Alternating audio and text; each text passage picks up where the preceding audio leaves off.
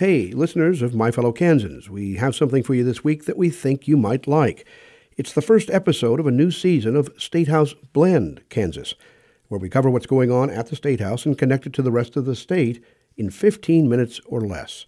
In this first episode of the new year, I check in with some of my Kansas News Service colleagues about issues in play at the Capitol and talk to a business leader from Great Bend about how she got involved in the debate over Medicaid expansion. You can listen and subscribe to State House Blend Kansas wherever you get your podcasts. Now, here's that first episode. The House will come to order. Members will be in their seats. The clerk has opened the roll. Kansas lawmakers are back in Topeka making decisions on issues big and small. And if there's one thing I've learned in nearly 40 years of reporting at the State House, it's even the small issues can affect people's lives in big ways.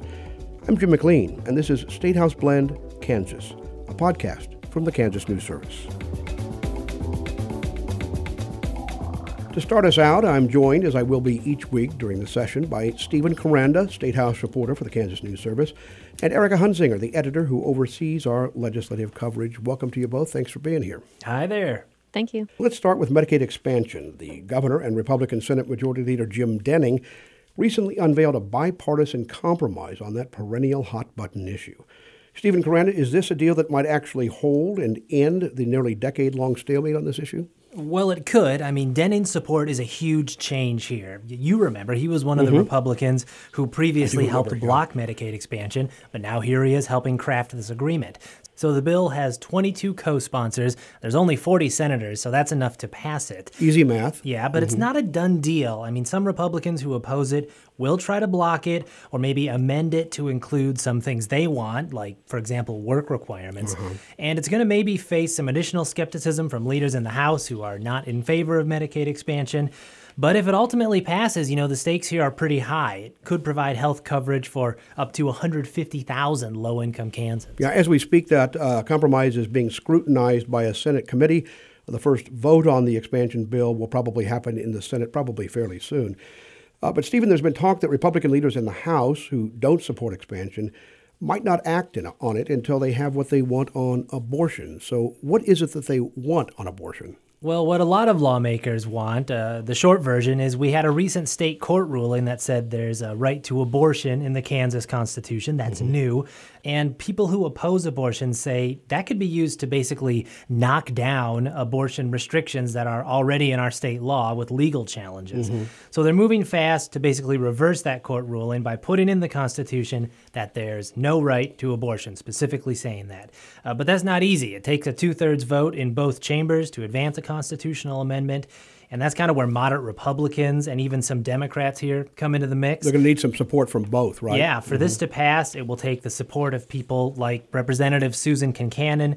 She's a moderate Republican from Beloit, and she spoke in favor of the amendment at a big rally last week. Value them both, protects the laws that we have passed, and it allows us to continue to regulate and have oversight over the abortion industry. So while lawmakers may pass it, there's another hurdle that it'll have to clear, and that's with voters, and it'll likely be in the August primary. There's been two polls, one in 2016 from Fort Hays State University, another in 2018 from Fox News, and both show about 30% of Kansans are in favor of abortion for any reason, 38% in certain situations, and a quarter of them not at all. But there is a wrinkle politically, and that's going to be middle-of-the-road Kansans and how they feel about three situations.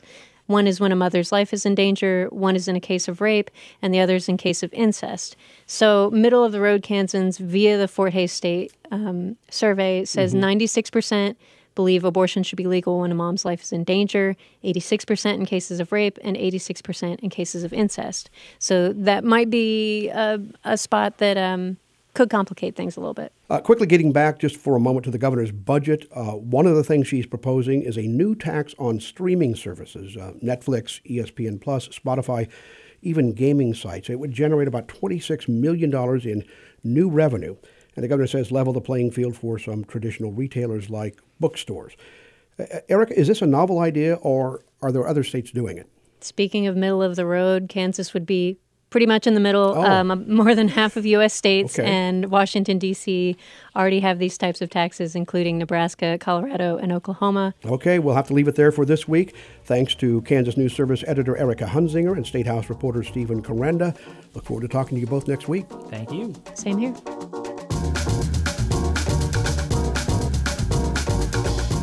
As we mentioned in our discussion about the goings-on at the State House, a compromise deal has been struck on Medicaid expansion, one that just might end nearly a decade of divisive debate on the issue. Democratic Governor Laura Kelly and Republican Senate Majority Leader Jim Denning negotiated the deal in the weeks leading up to the session.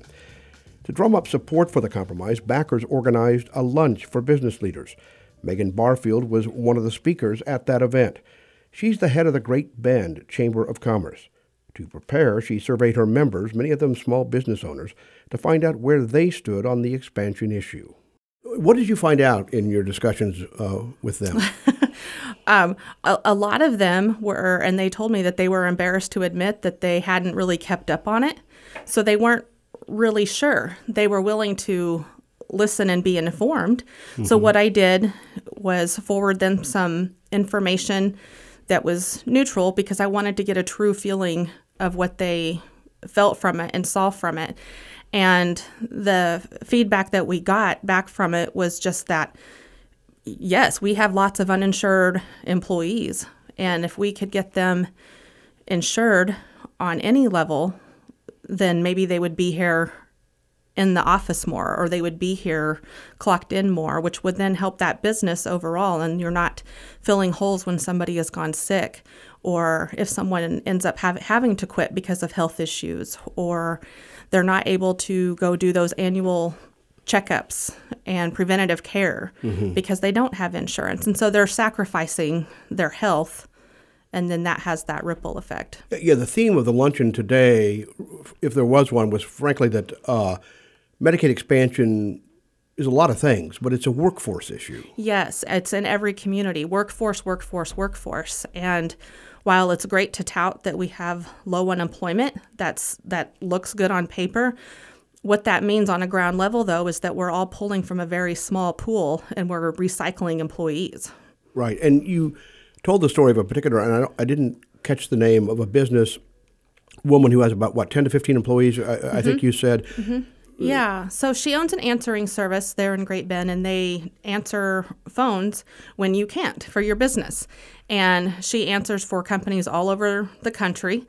It's doing well. She's doing well. But I think, she has struggled with workforce, too, and retaining workforce. And she can't, even though the business is doing well, she doesn't offer health benefits to the people who work for her. Correct. Mm-hmm. Because she just can't afford it. Okay. Because of the cost of the premiums and such. And so that's something else that I think the expansion could possibly help with. I don't know time frame when you might see those results, but, would...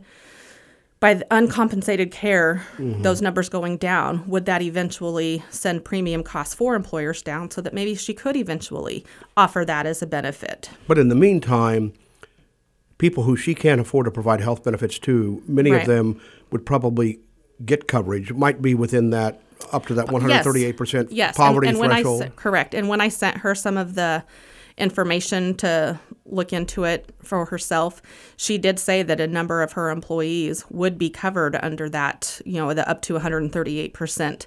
And that would just help their overall quality of life and, help them to be there in the chair working and answering those phones. So in other words, it could help make those employees more productive. Yes, absolutely. Yeah, more productive.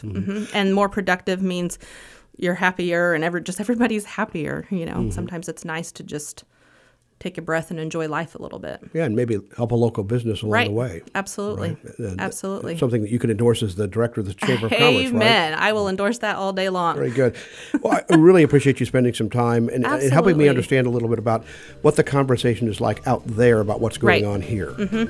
No, thank you for having me. I appreciate the opportunity anytime to represent Great Bend in that area. All right, safe travels. Thank you.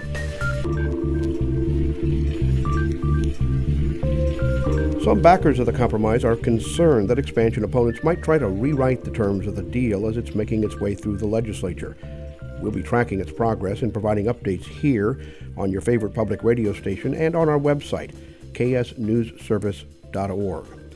We'll close out this first 2020 episode of State House Blend, Kansas, with a bonus story produced by my Kansas News Service colleague Brian Grimmett. It's about water, drinking water that comes from wells, that could be jeopardizing the health of more than 150,000 Kansans. New research from Kansas State University shows the quality of groundwater in the Great Bend Aquifer in south-central Kansas is a lot worse today than it was 30 years ago. The main culprit is nitrate, which comes from the fertilizer farmers use on their fields. The change that we see is comparable to the most extreme change measured by a nationwide study. So this is a pretty big increase in nitrate. That's Matthew Kirk. He's an associate professor of geology at Kansas State University. High levels of nitrogen in water can lead to serious health issues such as shortness of breath. It can even cause death in young children and older adults. In his research, 7 of the 22 monitoring wells Kirk tested exceeded the federal limit for nitrates in drinking water. But the federal limit only applies to public drinking water, what you drink if you get your water from a city. There are no federal or state regulations protecting the water quality of private wells. There aren't even any rules that private drinking wells be tested at all. I think one of the big takeaways, one of the important things that I hope people get out of this is that they should have their water tested. Brian Snelton is the president-elect of the National Groundwater Association. He says it recommends private well owners do a basic quality test for bacteria and nitrates once a year. But testing your well is a lot like other home improvement tasks. Some people tend to overlook it. It's one of those things that you can forget about. It's like changing your car oil or getting a yearly service on your HVAC system. While a basic test is going to be fine in most cases, there are other chemicals some people need to worry about. You want ice in it, or you just want it cold? No ice. Before contamination forced Randy Williams to connect to city water a few years ago, she always assumed the water she drank from her private well was clean. The lady that sold us the house had us taste the water and hold it up to the light. She was like, "See, it looks good," and then we had it tested on our own, and since it tested fine, no problems. But it wasn't fine. A toxic plume of cancer-causing dry cleaning chemicals had tainted the well.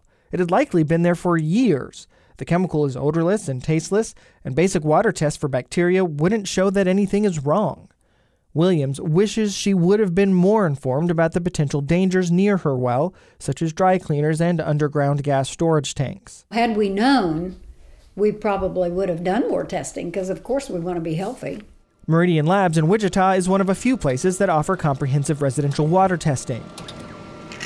Jessica Jensen, the lab's technical director, says she often has to walk people through the results of the more complex tests. Some people just need that peace of mind. I'm not giving them any extra information that we haven't already provided for them, but sometimes people just need to walk through. Elizabeth Ablaw researches population health at the University of Kansas School of Medicine in Wichita. She says that knowledge gap is a big part of the problem. Without some kind of standardized statewide regulations, she says it's too much to expect regular people to fully grasp complex water quality issues. If we are solely relying on quote-unquote educating the public about how to use their wells and which tests they need to be able to run, and the expectation is just too grand. She and a colleague worked with state agencies and other stakeholders to develop 18 recommendations for improving and protecting well water quality. But that was a year ago, and so far, nothing has changed. Really, there's no entity that is currently focusing on water quality for non-public water well users, and that is a problem. She worries that without some kind of change, the roughly 150,000 Kansans with private water wells will have to continue relying largely on luck to know if what they're drinking is safe. Brian Grimmett reporting for the Kansas News Service on the critical issue of safe drinking water. That's it for this first episode of the new year. If you've got a minute or two, post a review wherever you get your podcasts. We'd really like your feedback. This is State House Blend, Kansas. In Topeka, I'm Jim McLean. State House Blend, Kansas is a production of the Kansas News Service, a collaboration of public radio stations across the state. Our theme music was provided by Nameless Dancers. I'm Ben Stanton. I help with audio production for the podcast. Follow the Kansas News Service at ksnewsservice.org and subscribe to State House Blend wherever you get your podcasts.